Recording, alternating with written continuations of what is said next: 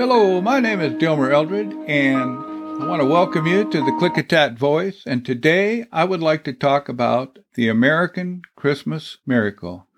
As we have Christmas, let's remember a Christmas night that will forever be etched in the archives of history.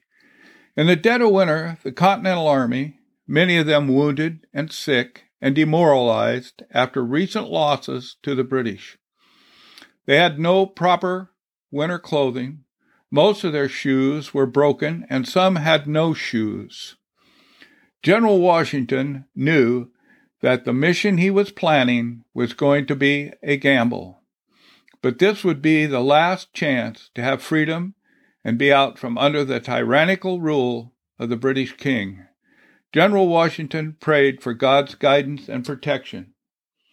The weather on Christmas 1776 at Valley Forge was getting worse by the hour. There was blinding sleet and a snowstorm.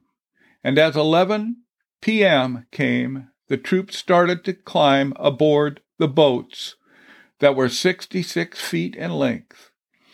They began crossing the Delaware River, rowing and pulling the boats through a swollen, swift, moving river full of big sheets of ice.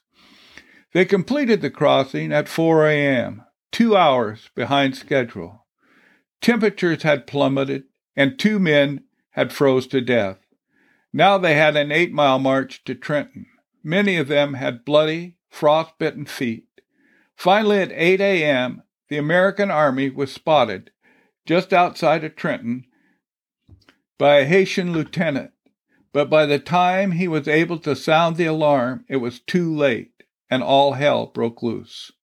The surprise overwhelmed the Haitians, who were still in their underwear and had hangovers from too much Christmas partying.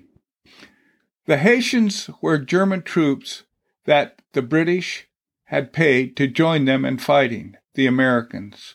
The Haitians were the most fierce fighting force on the face of the earth.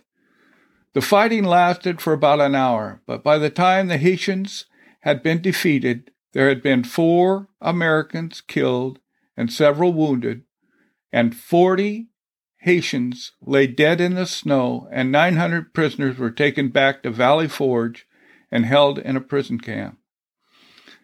The Haitians never even suspected an attack because the weather was so bad and the Continental Army was so poorly outfitted for the conditions. A march to Trenton seemed utterly impossible. But on December 26, 1776, America's destiny was decided.